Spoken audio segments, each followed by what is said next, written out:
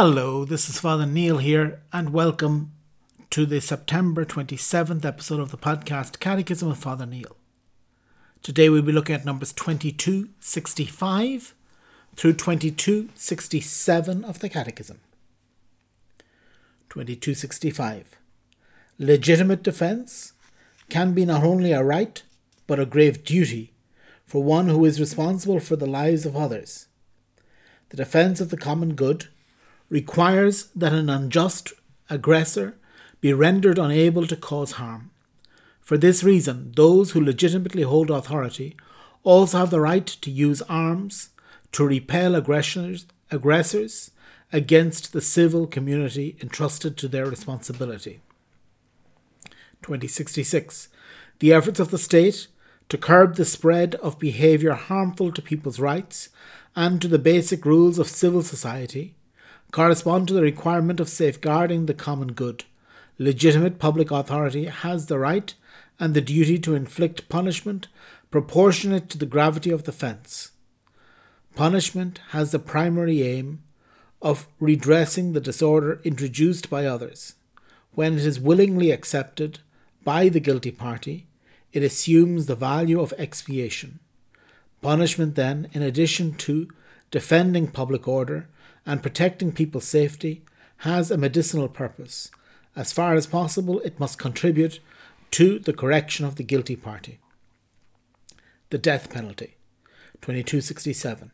Recourse to the death penalty on the part of legitimate authority following a fair trial was long considered an appropriate response to the gravity of certain crimes and an acceptable, albeit extreme, means of safeguarding the common good.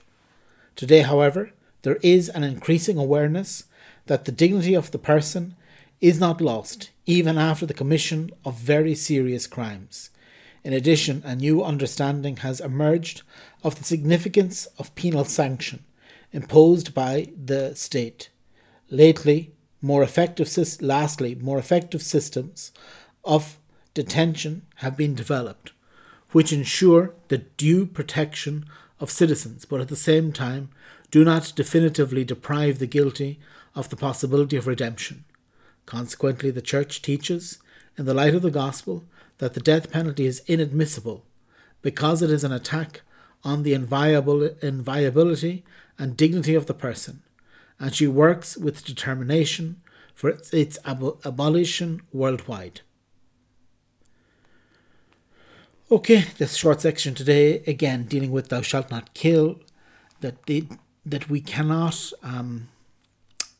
kill, and yet the Church does allow for self-defense, defending your family, and also some people have the responsibility in the army or in police service to defend their nation, to defend their community. And so these are two aspects that the Church has, always held, that it is allowed exceptionally, within limits, and to protect others, to have self-defense. There's nothing wrong with self-defense. There's nothing wrong with defending yourself against others, especially against an aggressor. And then the last paragraph is actually a new paragraph in the Catechism. It's one that Pope Francis added. Actually, it's the only paragraph that he added to the Catechism, and it was reworking the earlier one of John Paul II. John Paul II was against the death penalty. He says that the death penalty, he wrote his beautiful encyclical Evangelium Vitae, and there he said that the death penalty was basically impossible, practically non-existent, was his argument, that the places where the death penalty could be legitimately used were practically non-existent in today's world.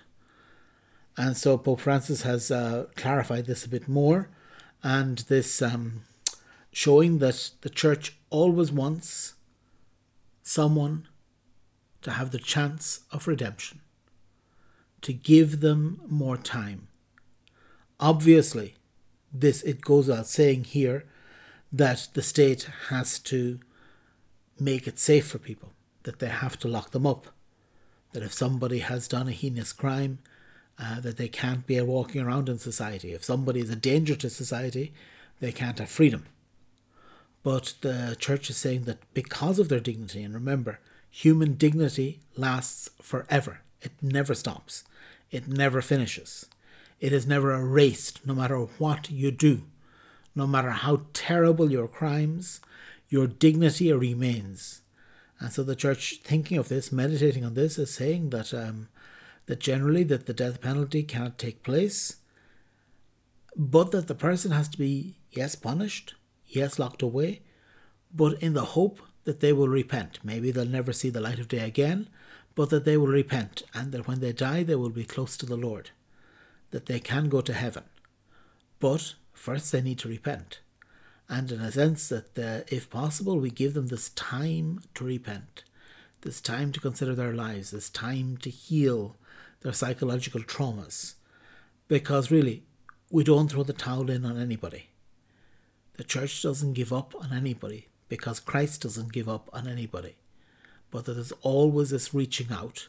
There's always this desire to be near people, this desire to help people, this desire to make a place, make a situation, have all the conditions so that everybody can convert, so that everybody can end their days close to the Lord and return to Him in heaven. That this is what the human life is about. It's about finding Christ and going to heaven with Him.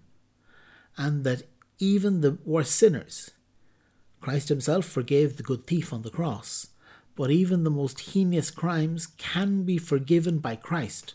Maybe the state can't forgive them.